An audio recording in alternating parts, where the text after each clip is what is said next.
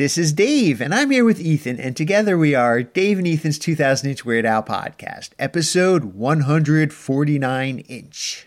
On this episode, it's the conclusion of our interview with Weird Al Yankovic's hilarious longtime keyboard player, Ruben Valtierra. It's Dave and Ethan's 2000-inch Weird Al podcast. It's a podcast about Weird Al. It's Dave and Ethan's 2000-inch Weird Al podcast. Seriously, the whole podcast is about Weird Al. Dave and Ethan's 2000-inch Weird Al podcast. You don't have to listen, but we're glad you are. Dave and Ethan's 2000-inch Weird Al podcast. You know what, Ethan? Let's do something a little bit different this episode. I don't want to reflect on last episode. I don't want to even cover any of the possibly exciting Weird Al related news that happened since our last episode. Screw it, Dave. I'm with you 100%.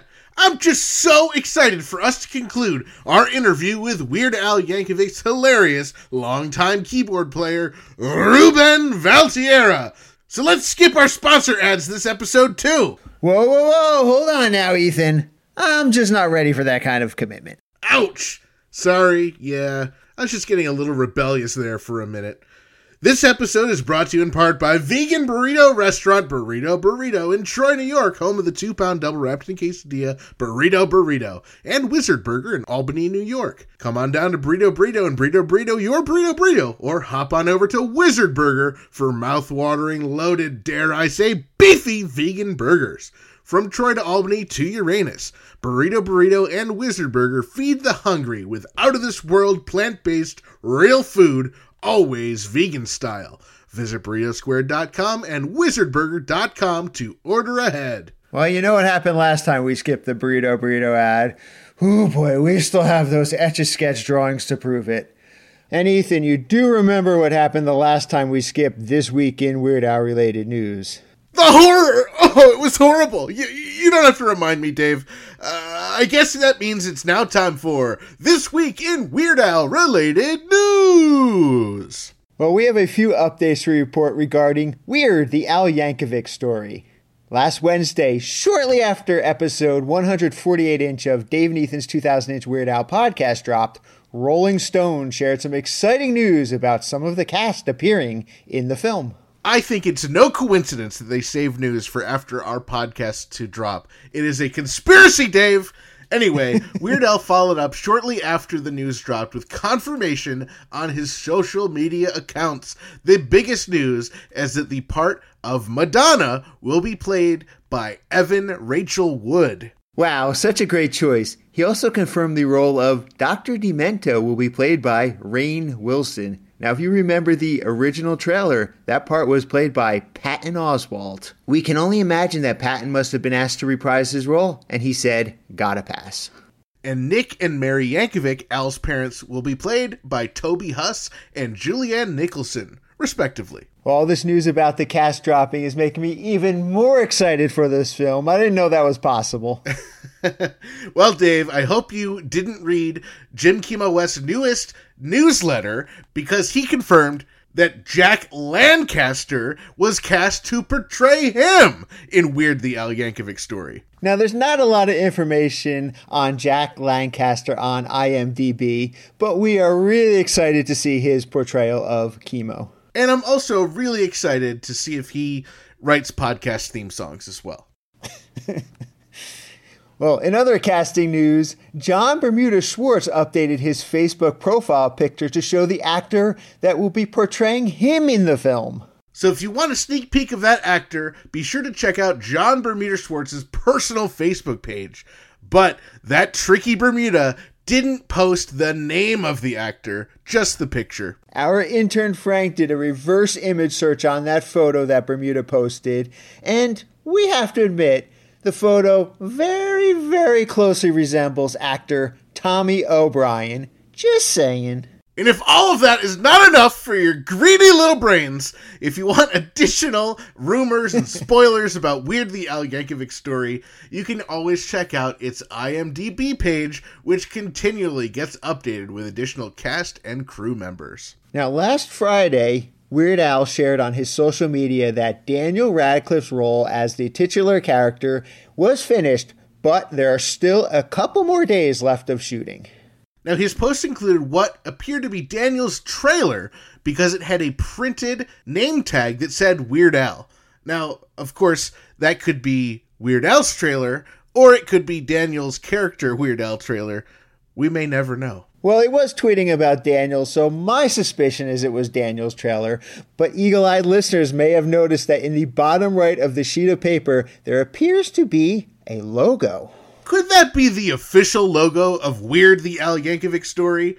Will Dave get that logo tattooed on his butt? Only time will tell. Well, in other Grammy Award-winning Jim Chemo West-related news, Chemo mentioned in his latest newsletter that he has 2 new albums coming out. Now, for the first one, he describes it as a meditative world fusion CD called Alam Akua, with the Billboard #1 charting artist Joss Jaffe. Chemo also noted that he's finishing up a new CD with Hawaiian falsetto singer and songwriter Leakani Pryor. Their first single, Pua Ahi, is scheduled to drop on March 25th. We are obviously very excited for these albums and will share more details as they become available on future episodes. Weird Al fans around the world have rejoiced because, get this, there is a brand new Weird Al song. Yes, Season 2 of the FXX show Dicktown features a brand new theme song by none other than Weird Al. I guess if Weird Al wrote the theme song, we are going to have to check Dicktown out. Well, the song is great, so I'm hoping the show's great too. And Huntington, New York has been added to the list of cities hosting a stop on the unfortunate return of the ridiculously self-indulgent, ill-advised Vanity Tour. The show will take place on Friday, May 13th at the Paramount, and tickets go on sale to the general public this Friday, March 11th at 10 a.m. burrito time, with pre-sales earlier in the week. Season 2, Episode 4 of Hanging with Dr. Z dropped on Monday and features none other than Weird Al. If you want to check out this surely bizarre interview with Weird Al, head on over to hangingwithdrz.com for links and information. And the wife of Weird Al, Suzanne Yankovic, appeared on the March 3rd episode of the podcast Good Friend with Jamie Lee Curtis. Each episode of Good Friend features Jamie Lee Curtis having conversations with her closest friends and people she just wants to get to know better. Oh, Dave, didn't you briefly meet Jamie Lee Curtis backstage at a Weird Al show? I did meet Jamie once. All right, well, that must mean that you're best friends, pretty much. How long before she runs out of people and you're on her podcast? You know, it would be a great honor to be on Jamie Lee Curtis's podcast. So, Jamie, please reach out to our intern Frank at your convenience to work out the details of my appearance. Dave, remember when we mentioned Jared Tauber and Amanda Cunningham and their interview with Weird Al were nominated for the Intercollegiate Broadcasting Systems Award for Best Celebrity Interview? Yeah, of course I remember. Jared prepared for the interview by listening to our podcast and was able to make some very cool deep-cut references as a result. That's exactly right, Dave. I am so glad to announce that they won the award. Wow. From all of us here at Dave and Ethan's 2000-inch Weird Al podcast, congratulations to Jared and Amanda. Okay, let's jump back into the second half of our interview with Ruben Valtierra, already in progress, right where we left off on episode 148-inch. Ruben, if you could, take a look. I sent you the artwork that I'd love for you to react to live on the show. Why are you doing this? You just want me to be sad, don't you? You just want me to be sad. Okay, I'm going to look at it. I'm looking at the photo. Oh, I've seen that. Yeah. I've seen that. Where'd you see it? I've got it. You have it? Yeah, I have it. I have a it's sitting right here. It's like a 5x8. It's like a postcard. It's from you guys. You sent it to me. Oh, well, I don't remember. It says Dave and Ethan's 2000 Weird Al podcast, and it's so good job. You like it? Good job. You like it? Yeah. Okay. Yeah. It's kind of cool. And you've seen my other one where I'm shooting the the blue electricity out of my fingertips and paralyzing Al, yes, right? Definitely. Yes. That was made for me by a company called Galaxy Audio. Okay. So I need to take a moment to publicly thank my the people the companies that I endorse. If you're okay with that, Sure. Please do. Kurzweil has come through, and they're beautiful. Brian Pistone, who's the head rep, the head guy there, he just takes care of everything I need. Everything I need. It is so cool. And I started using on-stage stands. So I've got a very nice a new setup for the stands for my keyboards. It looks really nice. Oh, cool. And I just wanted to take a moment to thank those guys. So without them, I couldn't do the show. Can you share some of that money you just got paid for the plug with us? No. The thing is that if I need something, if somebody drops the keyboard, and we can't go to the store and get a Kurzweil because these are like custom built keyboards. Yes. And they don't stock them in music stores. And you'll be in East Podunk, Arizona or something, and they're like, Kurtz, what?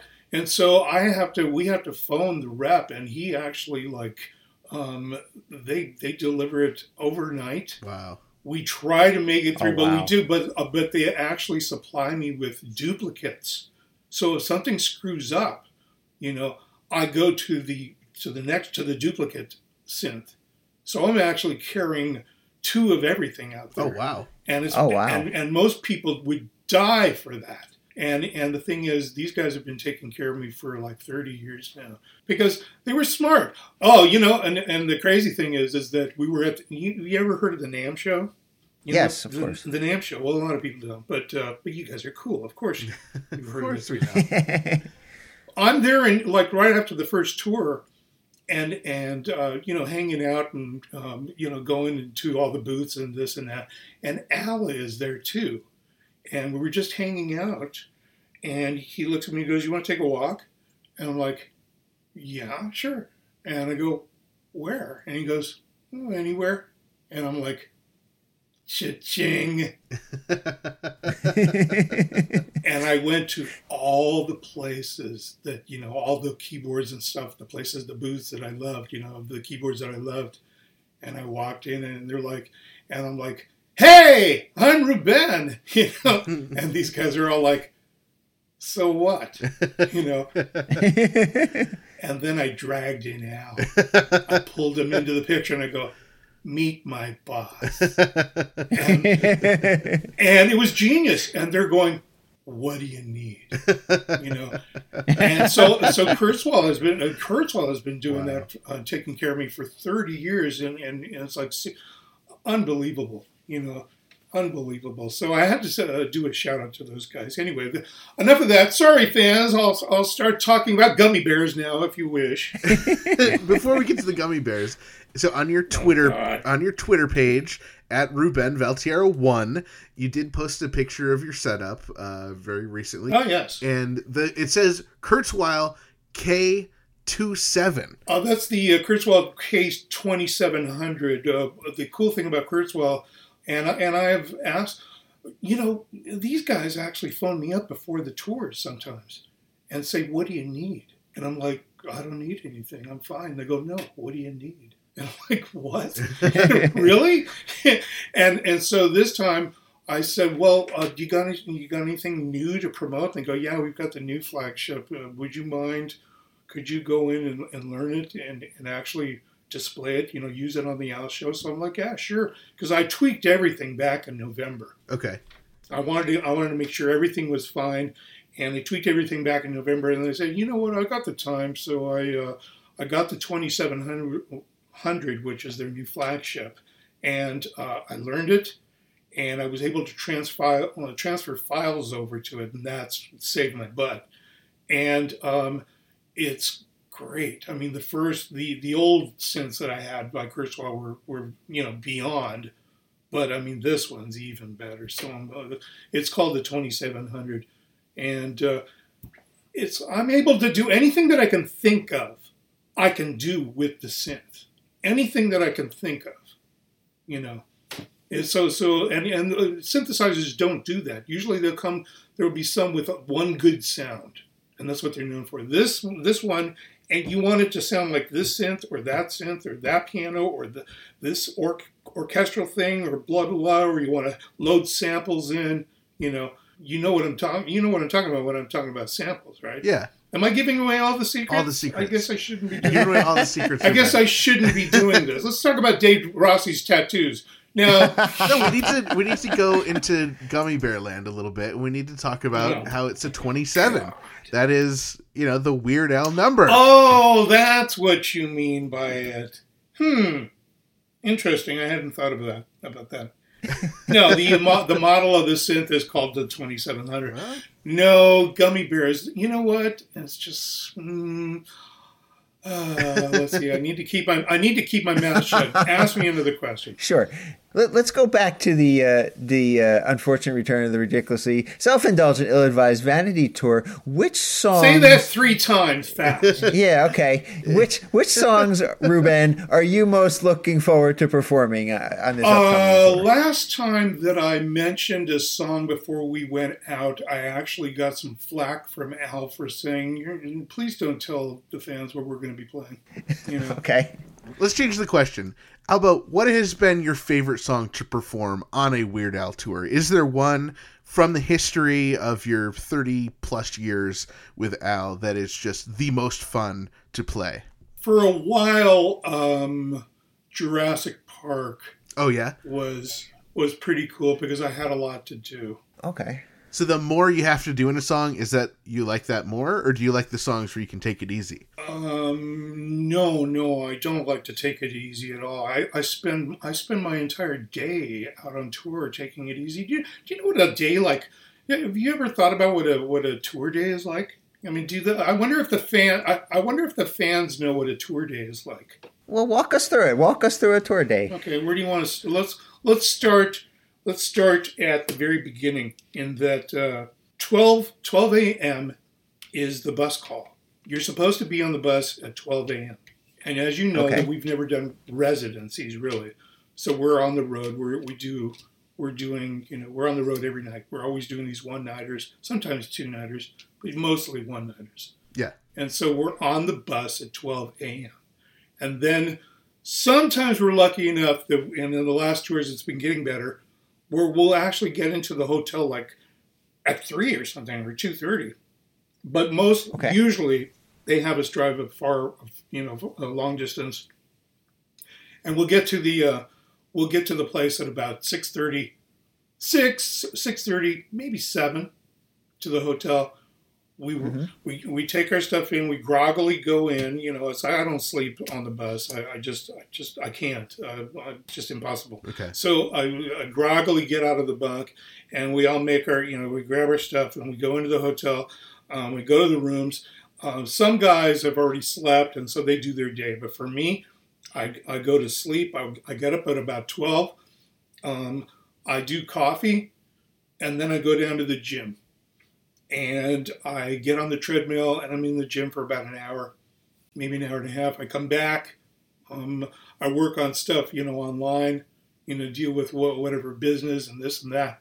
And then at 5 o'clock, we're supposed to be in the lobby. Okay. And so we get picked up by the runner at the lobby. They take us to the venue. We check out to see whether anything's weird or everything's in place for the the instrument wise. Okay. Now we have to rehearse 2 songs because what we do is we rehearse the new cover tune. Okay. The encore tune, and then we rehearse the one for tomorrow. Oh, cool. Okay. And in other words, right. So on tomorrow, then that tune that we rehearse for tomorrow, now that's the first tune that we rehearse, and then we rehearse the next tune for the other tomorrow. You get what I mean? Yeah. Yep. Right. You're always one day ahead. Yep. Yeah. So the thing is we make sure we do that and make sure that it's okay, and run it through once, and then we do dinner, and then we wait around for the show, which starts maybe at about 8. Now you do emos, so he's on until about 8:30, 8:20, 8:30. another 10 minutes, and then we start the show. We're off by 10, and we go back to the dressing room, and we wait to get on the bus. and that was the day. And this is every day. It sounds like a This great is why day. I'm here going, yeah, but come on, wait a minute. It's like, okay, on the bus, waiting to get to the hotel. Okay, now we're in the hotel, waiting to get picked up by the runner. And now we're picked up. We do whatever. We're waiting for the show. And then we do the show, and now we're waiting to get back on the bus. 6 months straight. So you tell me, you can see why I've gone crazy. But I forget the question though. What was the question? Was the question, have we gone beyond? What was my favorite song to play? I think that was the question. Yeah. Well, for a while, yeah, it was Jurassic Park. Oh, because because you said, is it because you like doing more? You like having more to do rather than, or do you like having less? Right. No, Right. I like having more because I'm already doing less. I mean, we're just sitting around waiting. It's all about waiting. Waiting for the bus, waiting for the runner, waiting for the show, waiting for the bus. So your laughter, though, is nervous laughter. Because it's like, oh my God, this is like scary. Yeah, there's a lot of waiting around.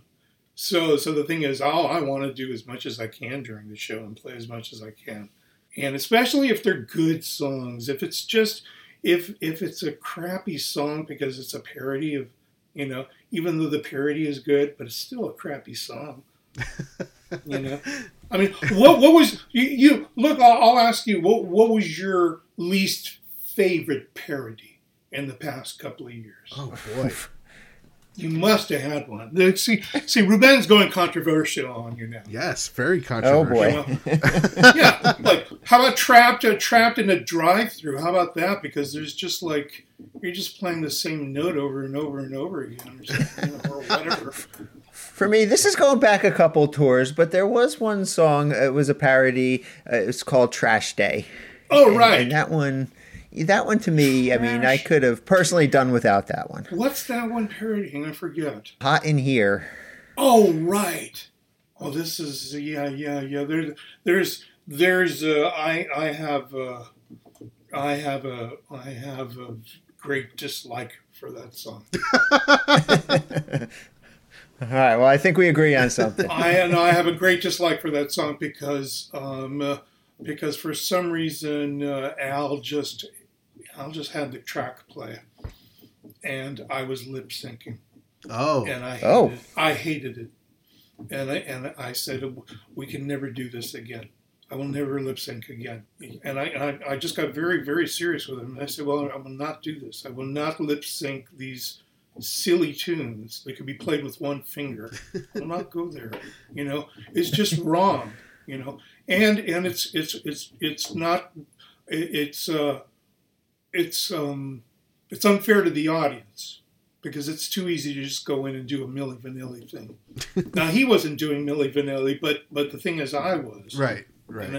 So that's the reason that I hate that tune, and that's the reason that I want to do more than usual. I've always liked. I do like playing. The Saga Begins. Oh, of course. Because it's like That's the most Ruben forward song. Well, I mean, the thing is that it's a challenge because it has to be perfect, or else Al, it's Al. I'm under the microscope all the time because Al needs my keyboards to help him stay in tune. So he has my keyboard, my main keyboard, really high, really hot in his monitor mix. So every single note I play, he hears it better than anything. It's screaming in his ear. So if I play anything different or weird, he's such a stickler that he will give me notes It's like I'm hoping as I pass him that he's not going to go, like after the show, that he's not going to go, Ruben, I have a couple of notes. Oh no. Yeah, I just like if there's no news, that's good news. So, in other words, it's like I have to play the thing perfectly every night, or else he'll hear it and he wants it to be exactly perfect. And so that's why, like things like The Saga Begins, where I have to do the spotlight thing where it's just me and him. Mm-hmm. It has to be perfect. It has to be, a pause here. The pause has to be this long. This note has to come right before this other note. Just minute things that people don't even hear. I'm sure the audience is probably falling asleep by now. No, this right? Oh, Ruben, we love this stuff. Come on. I hope you do. Okay, I want to take a little bit of a detour since you mentioned The Saga Begins. Go for it. We spoke recently to Craig Armstrong. We spoke to... Craig Armstrong? You're kidding. You spoke to Craig Armstrong? Yes. We spoke to Roseanne... Wait a minute, Craig, you spoke to Craig Armstrong? Yeah. Never heard of him. Thank you. Oh, so speaking of him, speaking of Roseanne McIlvaine, who used to do, hair and makeup for Elle, we heard all about how insanely hot it was filming out in the desert for The Saga Begins. People were passing out, and you're out there, in a black, shawl or whatever, playing the piano. What was that experience like? It was fine. I was fine. I know it was hot, but it wasn't bad hot. I think that the black actually doesn't seem to absorb. I thought it'd be the other way around. I thought the black would have absorbed, because I was doing the inverse. Right. I thought it would have absorbed the heat more, but it just didn't. And I was fine. I drank my water and stuff. But there were some people getting sick. That is so long ago. Yeah. So long ago. Have you ever seen the videotapes of the Dr. Demento 20th anniversary, the first show that I ever did with Al? Yes, it's been a while, but I have seen that. Yes. Yeah, it's online somewhere. It's all degraded. It's all it's all pixelated and stuff. It's just fallen. It's so old. My God. And it's like even like I think Steve J was actually in his mid 1500s. I love Steve. What am I talking about? Anyway, go on. I'm really worried about making your friends, making the fans too tired. Are we doing okay? We're doing fine. We're doing great. Fine. Okay. Well, you can edit out like at least 3/4 of all this, right? It'll be only 5 minutes long by the time our intern edits it all.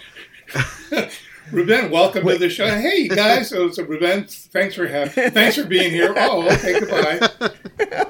So while we're on music videos, I'm curious, what was your experience like in Pentium's headline news? Is there anything else that you were on the set for? Pentium's was frustrating because I was on the set for it and I participated in some stuff, but when you saw the final product, you didn't see any of me. From the get-go, I actually had to start. I had to start doing things to actually get into the camera, into the camera for any of the videos or any of the performances. When we did Arsenio back in '92, we did Nirvana, and I was watching the monitor as I was playing. I was watching kind of the monitor where it was showing the final kind of cuts and stuff, and I saw that I hadn't been shown once, and so I said, "Well, screw this." And on the final choruses, I went out and behind Al, I did like a backward somersault or something like that, and landed once again on my head, and everybody saw it and everybody remembered it. But I had to do stuff like that, otherwise, they. But the thing is after all these years, is what I have to say. I'm very, I still consider myself very lucky. to be part of this. And the thing is that I've let any sort of ego or frustration that because I was always a hot shot from before I was playing with Al. I was always the guy that was featured, because of my playing. Mm-hmm. And then once I started playing with Al, it wasn't about me. It wasn't about my playing, and I had a problem with that for a while. But now at this stage, I'm happy to be anywhere. But the thing is that no, I'm just of the realization that I'm here to support Al.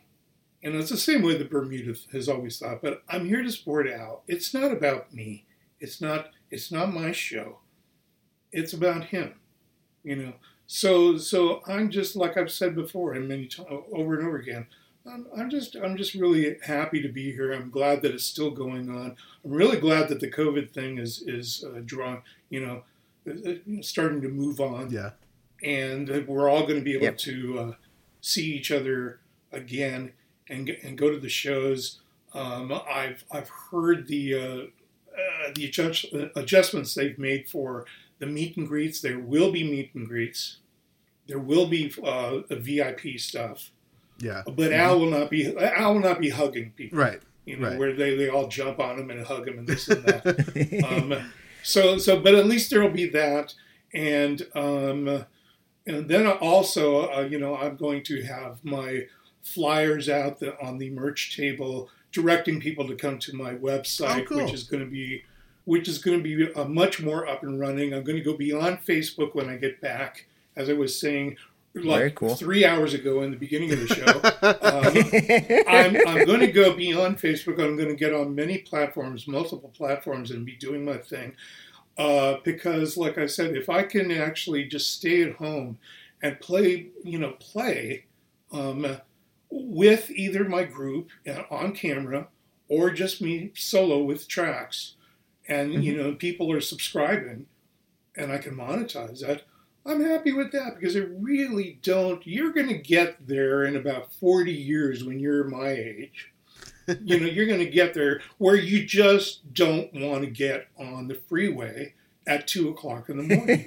Because the only people that are on the freeway at 2 o'clock in the morning are a bunch of drunks, And so, and I just don't want to do that. I'm going to be happy staying at home. I'm looking forward to Al continuing to do this. What I really wish, in all seriousness, I really wish that he would keep doing his originals, because his originals are really good songs, especially when the band is playing them over and over again and playing really strong. I really enjoy playing those songs. I enjoy playing those songs way more than parodies. Songs like Airline Amy, where Jim and I are trading off guitar solos. Even stuff like Nature Trail to Hell, it's got all sorts of parts, and it's just Velvet Elvis, and getting into the reggae and I start playing guitar parts when Jim is like doing soloing and I'm playing rhythm on the synth. It's all those tunes. These are real. Or I Remember Larry, or you know what? You know what I do like playing? Why does this always happen to me? Right? Yeah. Oh yes. Yeah, because the thing is, and I feel sorry for Ben Folds, because Al wrote it in B, and no keyboardist likes playing it in B. If you ever have played the piano, it's like playing an F sharp or something. And so I feel sorry for him. I actually went and I transposed the keyboard, so I'm actually playing in a different key, even though it's coming out in B. Huh. But it's such a great song, Al has a lot of great original songs, and I'm hoping that he just keeps going out and playing those. The tour manager was saying that when we first started the Vanity tour, they really didn't know whether it was going to go over, and they were going to fill the houses.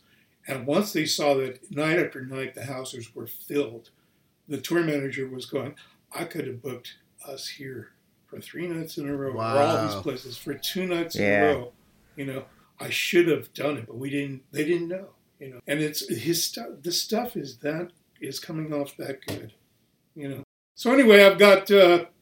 I'll be out there doing the thing, and as everybody knows, they get a special prize if they yell at a certain time. I know I'm going to get in trouble for this. if they yell during a moment of silence, El Maestro. If they yell El Maestro, they will get a special gift from me, whether it's a CD, whether it's this, whether it's that. But I want to get it to the point where Al is going and looking at me when everybody goes, El Maestro. The band's going to look at me and go, what the hell? And it's like, well, you know, it's like it's been 2 years and I was able to show people who I really am. You know, yeah, it's a thing. Anyway, so have I bored you guys? You've bored the crap out of us, Ruben. We're so bored. No, this is amazing. See, you guys got all these questions. You got all these questions about the videos and this and that stuff that I was really not part of or whatever. But it's just like, there's so many more things. And, you know. Yeah, well, let me ask you. I mean, I'm curious because I don't know if I've ever heard you talk about this, and maybe you have and I just missed it. But, you know, you've been playing with the Valtierra Latin Orchestra for many years, and I don't know if I've really know how that came to be. How did that form? How did you end up starting the Valtierra Latin Orchestra? I always had a love for, you know, salsa and stuff like that. I grew up hearing it, and my parents were playing, you know, the Tito Puente records and stuff like that. And as I got better and better on, you know, within a band situation, I was trying to have, you know, the guys in the band play Latin stuff, but you really need the right drummer to do it. Otherwise, it's just not Latin. And so when I was in LA, I was surrounded by tons of great drummers, and I just started going in that direction more and then booking gigs. And there's the last picture that I put up of VLO on the Facebook thing. You see my friend Eddie Resto on bass. He was Tito Puente's bass player. He was Eddie Palmieri's bass player. He was Charlie Palmieri's bass player. These are very, very important people in the salsa community. And then, Richie Garcia was another guy who was the percussionist. And he played with a ton of great cats. I was surrounded by great drummers. So I went there, and then I came up north. And I was lucky enough to be able to find Cliff Hugo, who played with Supertramp for 30 years, Ray Charles for years, Melissa Manchester, who was on tons of albums. I mean, this is a guy who was one of the top guys in LA. And then he came up here and kind of retired, but came out of retirement to play with me. And then the percussionist, the drummer, Kendrick Freeman, who is a maestro at the Latin Beats. And there's nothing like what I was bringing up here. And they said, no, we got to do this because nobody else plays this kind of stuff. And to be completely honest, I make fun and I joke about the Grateful Dead thing, but it's really true. That's all they listen to up here. That's all the bands do up here. You can laugh about it, but I'm very serious. It's very frustrating, you know, because they really do come up and ask me to play trucking after I finish like playing some salsa thing. You can, it's like going to a Japanese, you know, kabuki theater thing and walking up to the guy in costume and the makeup and going, "Do you do any Billy Joel?" You know, it's like, it's the truth. I mean, they're coming up and asking me if I can do stuff. So it's very frustrating, but I do have an audience. Unfortunately, COVID kind of like put a damper on it. But so that's how the VLO thing came out, and I'm hoping to do more of it. But first, I got a mission. I got to hang out with Emo. Right. For 6 months. Did you stay in touch with Emo at all between... No. Okay. Thank you, no. And my wife was here. "Oh, you should be nice to him. He's. And I'm like, I am nice to him by not killing him." Now, okay, so we heard about the VLO. I would love to go even further back. When were you first starting music? When did you become interested in music? You remember the profile picture that I had on Facebook of me getting a toy piano on Christmas Eve from my dad? Do you remember that picture? No, but I trust Well, you. you can go to my Facebook page and you can see it right there. You know, are you guys online? Of course you are. Let's see. Go to the Facebook. I don't think page. we're Facebook friends, Ruben. Well, you don't have to be my. You can still see my photos, and as a matter of fact, I don't want to be your Facebook friend. I'm kidding. Where is that picture? Oh, I see it. Yeah, 5 years old. Oh, do you see it? Yeah. Yeah, that's when I started, and then I started taking piano lessons. I took that piano into my parents' bedroom and played like the Beethoven's Fifth Symphony, and they said, well, "I think the boy needs lessons." And I had lessons. I had classical lessons. That's why I have chops, because I was taught scales and proper way to play, and Beethoven and Mozart and the whole thing, the basic repertoire. Basic classical repertoire. I did that, and then in college, I started trying to teach myself how to play jazz and this and that. Started my jazz funk fusion group in Santa Cruz in about 1980. I was already old. I was already in my 20s before I had my first band. Wow! Because I had gone to college and I was supposedly serious about college. Yeah. I went to UC Santa Cruz. How serious was I about college? Jerry Garcia was our headmaster. And I do mean headmaster. Oh, wait a minute. Don't forget that. Sorry, kids. Don't pay attention to Ruben. And I started that group, and then I was a big fish in a small pond. I came down to L.A., and within the year, I had to do the Dr. Demento. I had to, you notice I said. I had to do the Dr. Demento. I was asked to do the Dr. Demento 20th anniversary, where there was an orchestra, there was a rhythm section. I asked the guitarist in the rhythm section, what's your story? He goes, oh, well, we're Weird Al's band, because Al was one of the guests. And I'm like, oh, really? And I go, well, and I'm new in town, so you've heard this story, but I asked, for all of the kids out there that have never heard this story, I asked the guitarist, who turned out to be Jim Kimo West, I said, well, where's your regular keyboardist? And remember, I was new in town. And Kimo said, well, Al really doesn't have one right now. Once again, I say, cha-ching. And we had to do some shtick, and that's where I fell on my head during One More Minute.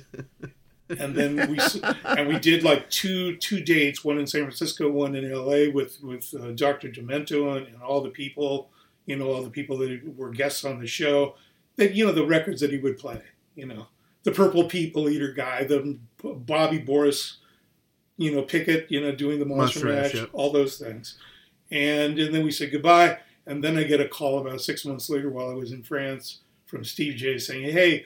This is Steve J, bassist with Al. He really loved your stuff, and we're going out on tour. Would you like to come? And then the rest is history. Yeah. The rest is history. So basically, I was not supposed to be playing this kind of stuff. But the thing is that I could play so many different styles, and Al saw it. Right. So he kept me, and I'm proud to be here. So I can hang out with you guys and do 2-hour interviews. How are we doing here? Am I boring you? Doing great. I love that. Doing great. Love that. Yeah, it's a great story. There's no way a podcast can go for 2 hours, right? Yeah, we can cut it in half. We'll do a 2-part. Yeah, our intern Frank will take care of it. Go ahead, ask me a question. Sure. But it's got to be a good question. No more of these. Okay, here's a good one. Here's a good one. Okay, try me. We've been playing occasionally back into Ethan Ullman's archives on his old radio show, Alternative to Sleeping with Ethan Ullman, and we've been playing interviews with you when you were interviewing him. I don't remember when that date was. Well, we've only done one, really, haven't we? Has there been more than one? Yeah, we did 2 back on my old college radio show. That was just before Alpocalypse came out, and then right at the beginning of the Alpocalypse tour. I'm sorry. Go on. In one of those interviews, you had mentioned that you were at the Keswick Theater in Glenside, Pennsylvania. Right. And the theater was haunted. Yes. And I just wanted, I know you've been back to that theater several Yes. times. I'm just wondering if there are any other strange incidents, that happened in that theater or anywhere else on the tour. No, it's just basically, and I actually even said this on an episode of Creature Features. I was a guest on Creature Features. If I don't know if you have that where you are, or some sort of regional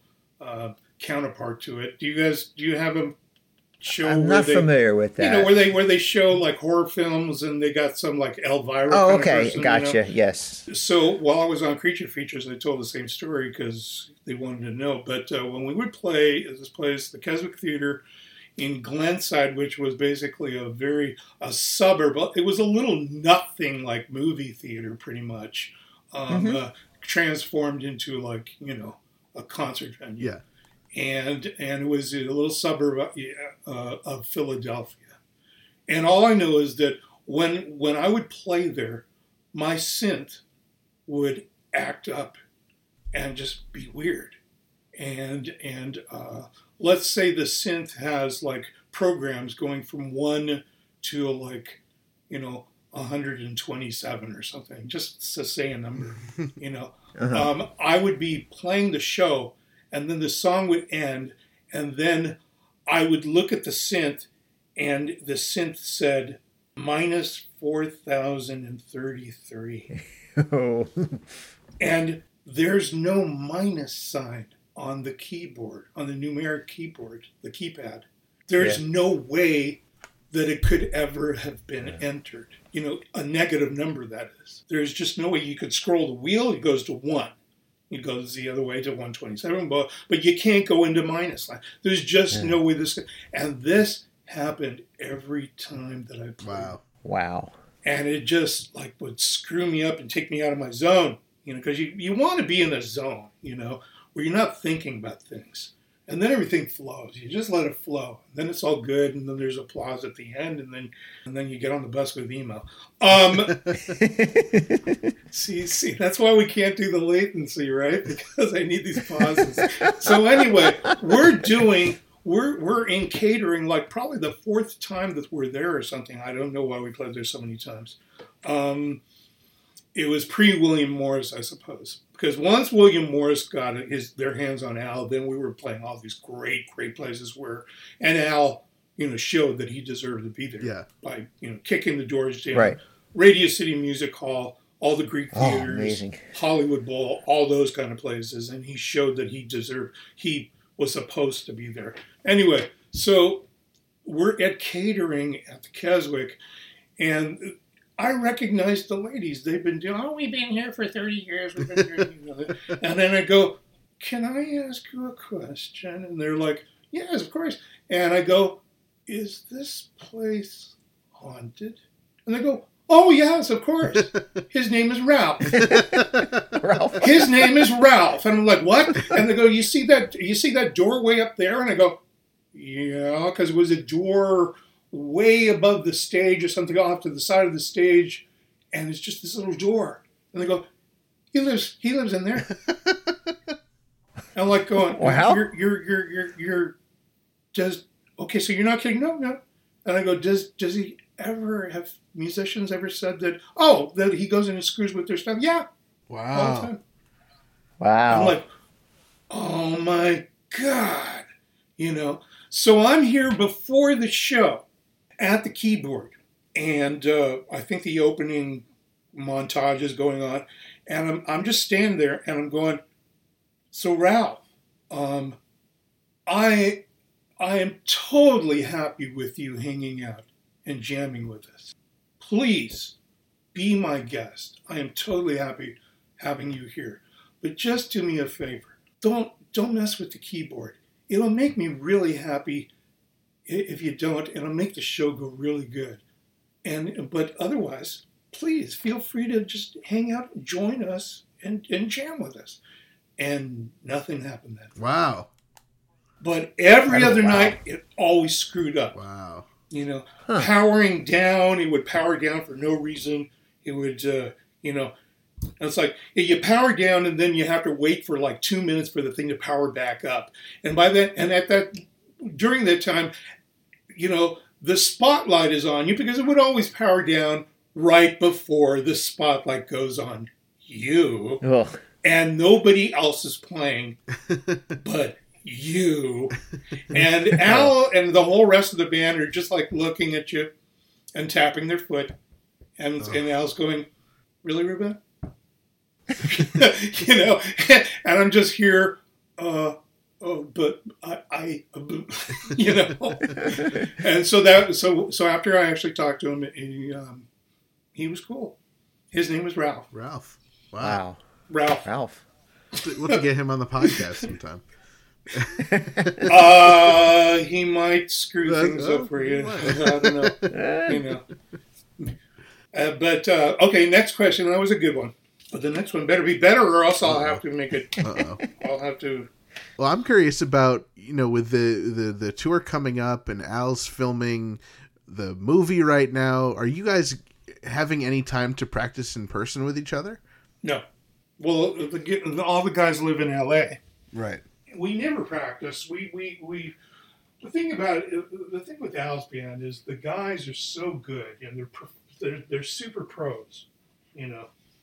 They're the most professional and they're very, very talented. So the thing is that there's no need for rehearsals unless we're like really trying to suss out new tunes and this and that. We're not playing new tunes per se. We're going to have a couple of new surprises and stuff that I won't talk about.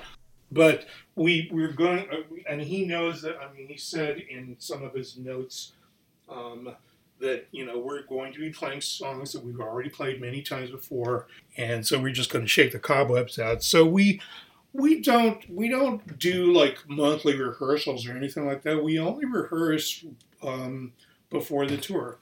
We rehearse for like we'll rehearse like on a Monday, you know, like 4 weeks before the tour. And then we'll rehearse on a Wednesday to give his voice a chance to, you know, rest, you know, because he might have blown it out on one, because he's not used to singing out so strongly. Right. You know, he's got to get back in shape. Yeah. And then the next week we'll do 2 more rehearsals, and then the next week we'll do 2 more rehearsals. And if we're doing production, where we're doing all the, you know, all the videos and stuff like that, then we get together a little before then, so that we do the music rehearsals first.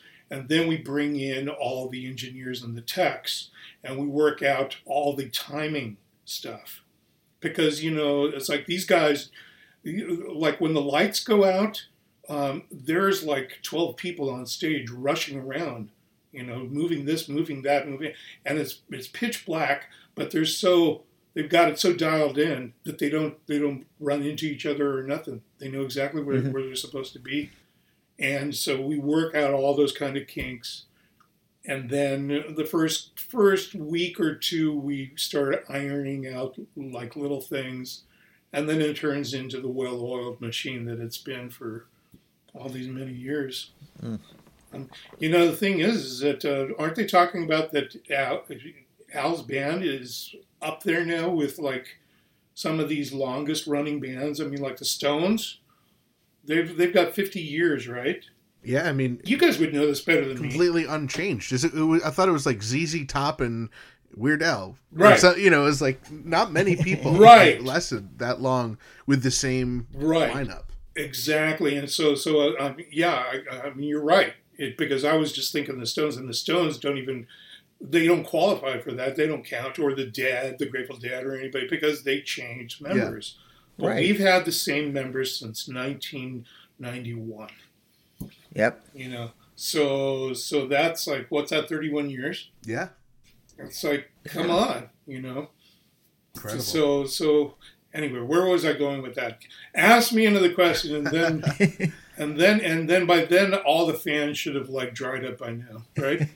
So mentioned the film. We joked about it a little bit earlier in the interview. Can we talk about Dave Rossi's tattoos? We talked about that. Does everybody know about Dave Rossi's tattoos? Ruben, do you have any? Now, have you done anything, or will you be in this film? Can you give us anything, or you're not allowed to talk about it? I know nothing about the film. Okay. I have not. I would talk to you about it if I knew anything, but the thing is, I just stay out of Al's way. Okay. It's like, he told me many, many years ago, he was of the mind of need to know basis. Okay. And basically, if I don't need to know something, then I don't he's not going to tell me anything. He's not going to phone me up. Hey, something, this happened on the film set. No, he'll never do that. He'll never tell me. If I were to even ask him something about it, he would basically go, "Why? Why do you want to know?" And it's kind of sad. I mean, I would love for him, to be in the loop, but at the same time, it's just a need to know things. So no, there ain't nothing there. I was going to tell you something, but I can't remember what it was. Go on. Try me with another question. Yeah, we'll keep asking questions, and maybe you'll think of what you were going to ask. But they got to be good questions. But in other words, because if I can make it a better question, then you're not doing your job well. I have to trust. All right. Well, here you've been playing with the band for 31 years now, and I'm just you're going back out. The unfortunate return of the ridiculously self-indulgent, ill-advised Vanity Tour. Thank you. And whether on the upcoming tour or and any of these past tours that you've been on, I'm just curious. What are some of your favorite venues to play at? I did of course. I do like Radio City Music Hall. That was cool. Yeah. The favorite was playing at the Greek Theater in Berkeley because I had seen shows while growing up there. I'd seen these great shows with David Sanborn and Al Jarreau and stuff like that. I did grow up actually seeing Jay and the Green. I don't know if you've ever heard of that. That was Bill Graham, the great rock impresario from San Francisco. You guys are too young. You guys are too young. You have no idea what I'm talking about, do you? Have you ever heard of Bill Graham? I'm not familiar with him. Wow, how sad. That's like, have you ever heard of Murray the K? You know who the fifth Beatle was? Have you ever heard of George Martin? Oh, George Martin, yes. Here's one that used to get me into trouble. I would ask bimbo hangers-on the question. I would say, did you know that Paul McCartney had a band before Wings? I swear to God. Yeah. And these people would go, he did? What was it? And I go, and they go, what was it called? And I go, The Beatles? And they go, you're a jerk. So that's like, I'm kind of here, you guys. Bill Graham is the guy that had the Fillmore West, the Fillmore East, Winterland, all those places. He helped with Woodstock. You still don't know what I'm talking about, do you? Guys, come on. You know Weird Al stuff, Ruben, all right? Damn, oh man, I just almost swore. I almost swore. This is terrible. Do you know who the Grateful Dead is? Heard of them. Of course, we know who Do you know who Jefferson Airplane is? I know who Jefferson Airplane is. Do you know who Santana is? I know who Santana is. Do you know who Bob Dylan is? Yes, I know who Bob Do you know who the band is? Have you ever heard of the band? The band. I have heard of the band. Okay. How about the Doobie Brothers? Of course. Yes. I'm being serious here. How about the Doobie Brothers? Yes. How about Sly and the Family Stone? Yeah. Yes. How about Neil Young? Yep. Yes. Do you know I saw all those guys in concert at the same concert in San Francisco? Really? Wow. It was a benefit that Bill Graham put on. The schools of San Francisco asked him if he could do them a favor and put on a benefit. He said, "Okay, I got some people to call that I can call in," and he called all those guys. And did I say Tower Power? Did I say I didn't say the Tower Power. Did. Wow. All those guys, Joan Baez, even Willie Mays got up and talked. They threw joints at him. I shouldn't say that, but amazing because he was going, "Don't do drugs, and he was being with these cigarettes. And Marlon Brando got up and people started yelling, "Stella!" Anyway, all those people for $5. Wow. What a show. Amazing. At like Kezar Stadium, which is basically like Candlestick Park or whatever in San Francisco. Wow. Yeah. And what Bill Graham put that on. This is, I got to see that stuff. Well, I'm glad that you got to see at least one decent concert, but if Weird Al's the only concert that you guys have seen, I'm going to start getting nervous. Yeah, you know what? My life, when I said goodbye to Al at the end of the last tour, which was over 2 years ago, right? Yeah, Almost like 2019. 2.5. Yeah. Yeah. Yeah, it's just like that's basically the last time that I really had much to, had any interaction with him. I called him like once or twice in those 2.5 years, and he told me that he really was holed up at home. He was not leaving the house, and because of the COVID. Yeah. And of course, I lived in the woods and this and that, so I was leaving the house, and and I had my studio, and I was, and I hanging out. So for a while, I didn't mingle with anybody, but then after a while, I started playing out. But he stayed at home, and really didn't have much to do with him. So it was really all about my music, and like once again, I'm just here to say that I was very blessed to be able to have the time that I was given. I made good use of the COVID time, and it showed because I could really feel the difference. And my good friends, my peers, said they could tell a major difference in my playing after 2 years of doing this, because I was getting to do what I really do. And the thing is that now I'm doing my day job, which is Al, and I'll do it as professionally as I can. I'll give him my all. I'll play as good as I can for him. It's going to be tough. It really is. 6 months straight. It's going to be tough. It's going to be tough. But the thing is that I know that we're going to do well because a lot of the fans need to, everybody's been waiting to get out. It's going to be fairly safe by then. And then, Al's legend is still preceding him. I mean, everybody knows who Al is, and everybody knows by now that he's just a great performer. And it's a great show. Yeah. So that's the cool thing. I'm going to miss the girls. Of course. It was nice having the girls. They were very sweet. Yeah. They were and great singers. I wish we could have the girls with us singing. That was such a fun thing cool to have on the tour. Yeah, it was. I heard that you couldn't really hear them very well. I don't know what your experience was. Yeah, I could hear them. Oh, good. Yeah. I think some nights the orchestra was a little hard to hear, mostly in the beginning, but yeah, I didn't think I had an issue hearing Al's Gals. We were very lucky with the orchestra because it's like many times we were dealing with less than great orchestras, and they were actually able to. We had a good conductor with Eric Roth. Yep.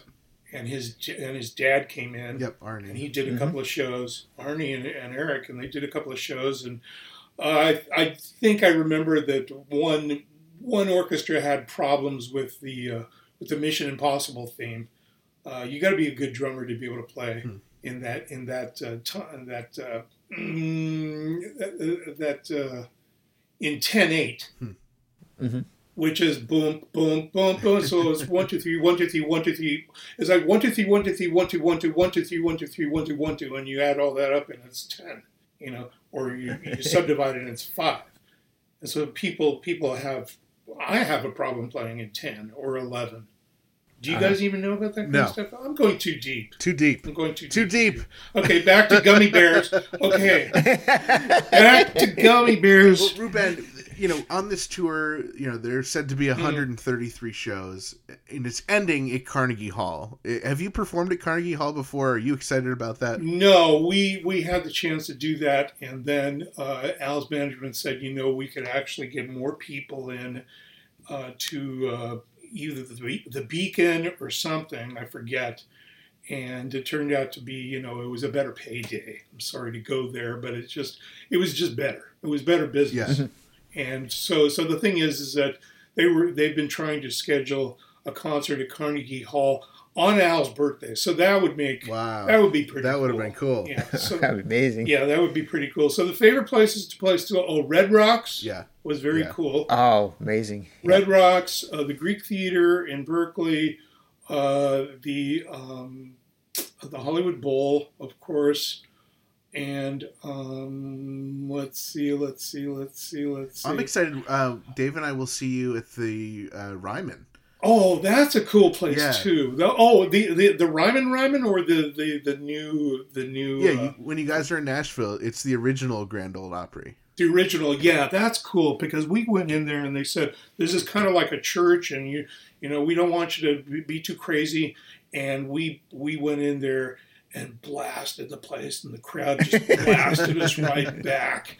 It was the greatest. It was really cool, you know, and there's Massey Hall in Toronto is interesting because that's where some very, very famous jazz concerts with Charlie Parker, Dizzy Gillespie, Bud Powell, all those kind of people, Charlie Mingus, Max Roach.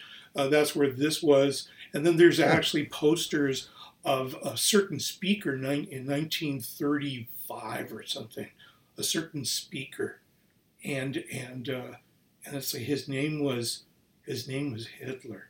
Yikes! Oh, He was the cousin of Adolf Hitler or something. Yikes. oh wow. And he came through, yeah. And of course, playing the Fillmore, the old Fillmore in San Francisco, where you could feel the ghosts of Janis Joplin and Jerry Garcia and those kind of people. So that was cool. That was cool. Very So, cool. and the funny thing is that we forget about most of all these venues, but what we always remember is the catering. It's true. It's very true. You ask any touring musician, say, what's your favorite catering on tour? You ask them that. That's a fun question. And you watch how they go, oh, they won't go, oh, I don't remember. No, they'll go, the place, the Costa Mesa. And they'll get excited about it because this is all we look forward Well, to. what's your answer? Is it Costa Mesa? Costa Mesa was one. And then we used to like the Westbury Music Fair. And they always served us tacos. Really? That's the weird thing. And then it's like Taco Tuesday, and we're going, but it's not Taco Tuesday. And they go, okay, well, here's your tacos. And then years later, we went back and and they served us something different. You go, well, wow, this is great. It's like you always served us tacos before. We didn't understand it. And they said, oh, you told us on your rider that that's what you wanted. So we always served you tacos. Like, what? Crazy. Do you have anything that goes on the rider for you? Like, do you like Diet Coke, or is there like a certain thing that they stock just for you? Just for me? No, we all took a consensus and started we were making sure that we got rid of the meat platter, Yeah. They would bring on tons of meat, and it's like, no, we don't want that much. You just give us a little of this. And unfortunately, the after show stuff is always pizza, because by the time that they're able to order it, or that they're still open, the only places that are open are these 24-hour pizza places. Gotcha. It's really a drag. You get really tired of pizza. Or Jimmy John sandwiches, and you don't want to eat that stuff because you know that the guys, you've seen him with pictures of him and his shotgun killing elephants and giraffes. And The stuff. Jimmy It's John like, guy? No, I'm not gonna. Yeah, jeez. with an elephant gun, and it's just like, we can't eat this stuff. So no, we ask for like certain fruits and certain kind of like sparkling waters, and this, we're very low maintenance. I'm sure.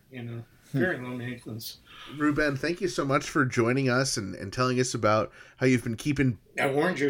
busy, between the tours, and we're so excited to see you on the upcoming tour, The Unfortunate Return of the Ridiculously Self-Indulgent Ill-Advised Vanity Tour. We'll see you there for 6 months with Emo Phillips. And in the meantime, we'll check out your new website, RubenValtierra.com. Yes. We'll follow you on Twitter, RubenValtierra1. And during any silent moments in the upcoming tour, we will scream out, El Maestro!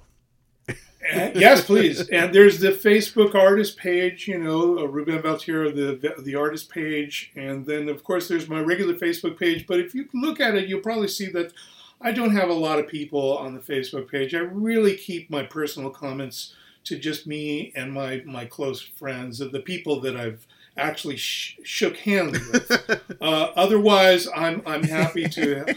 I want everybody else to just come over, and if they're interested, I want them to see what I do. What my music is, because I only support Al. I'm not all about Al. My tastes aren't those.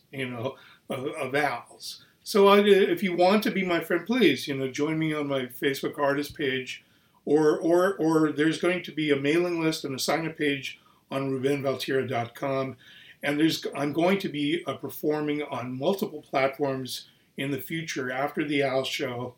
I'm going to make it a lot of fun, and it's going to be all good. So I have to thank you guys for allowing me just to keep going on. I warned you that I was going to do this. I mean, I can't believe that you, like Steve J or Jim West, would ever go this long. And of course, you got Bermuda, and he's always serious. He's very serious, But I'm just happy to be here. Things are it's so ironic, so weird that everything around us seems to be like falling completely apart, right? Spinning apart, and yet for me, everything is just getting better and better. It's just the craziest thing. So it's a pleasure to do this with you guys, And anytime you want to call and.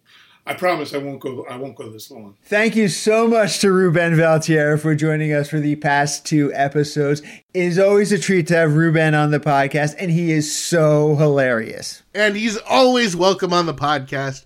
Be sure to head over to RubenValtierra.com, check out the new website, and once the mailing list is up, be sure to join that so you can learn all about what's going on in Ruben's world. This episode is brought to you in part by Discover Darwin, promoting tourism in Darwin, Minnesota. Not only is historic Darwin, Minnesota, beautiful, it's also walkable. Well, Dave, how was the McLeod and Meeker Celebrate Women hike on Saturday?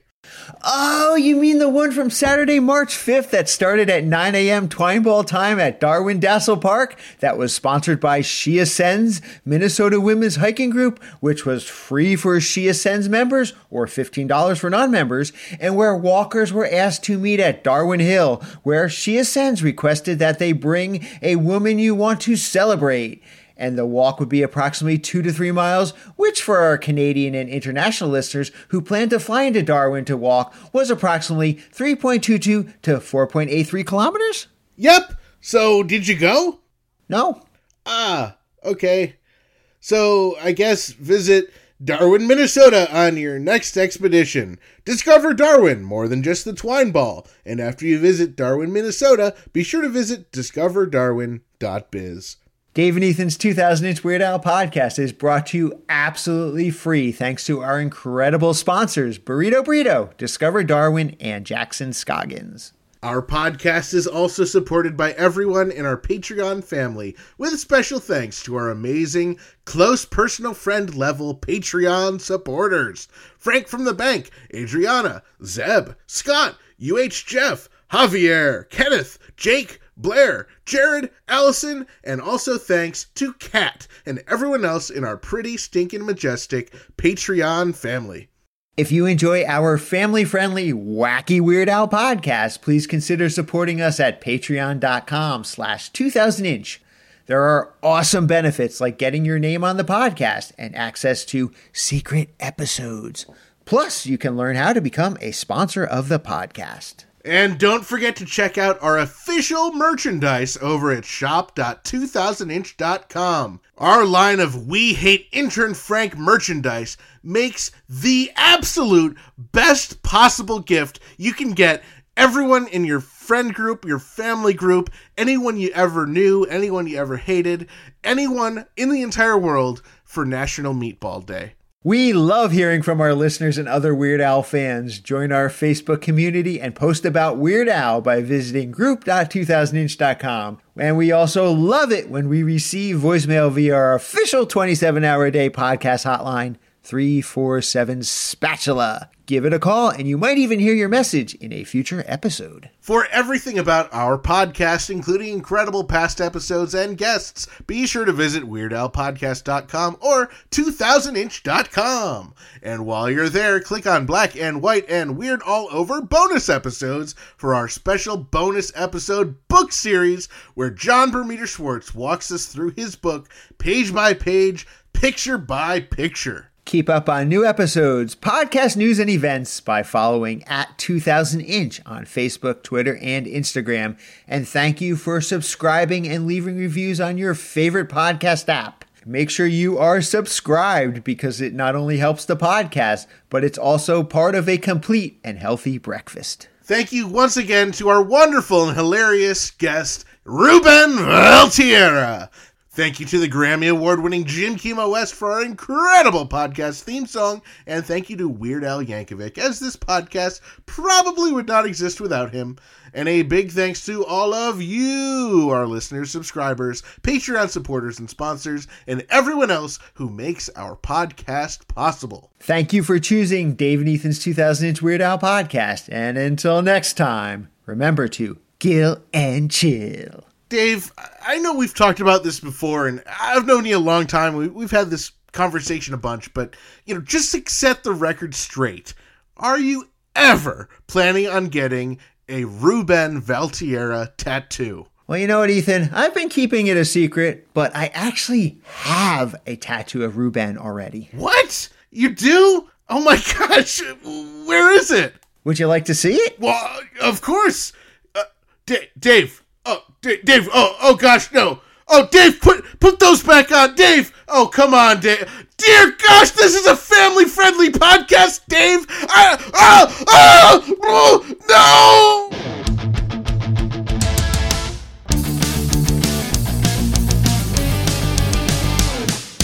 That was Dave and Ethan's 2000-inch Weird Al podcast, episode 149-inch.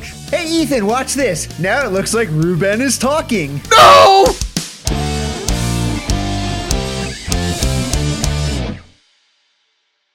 As everybody knows, that during a moment of silence, if they yell El Maestro, they will get a special gift from me, whether it's a CD, whether it's this, whether it's that.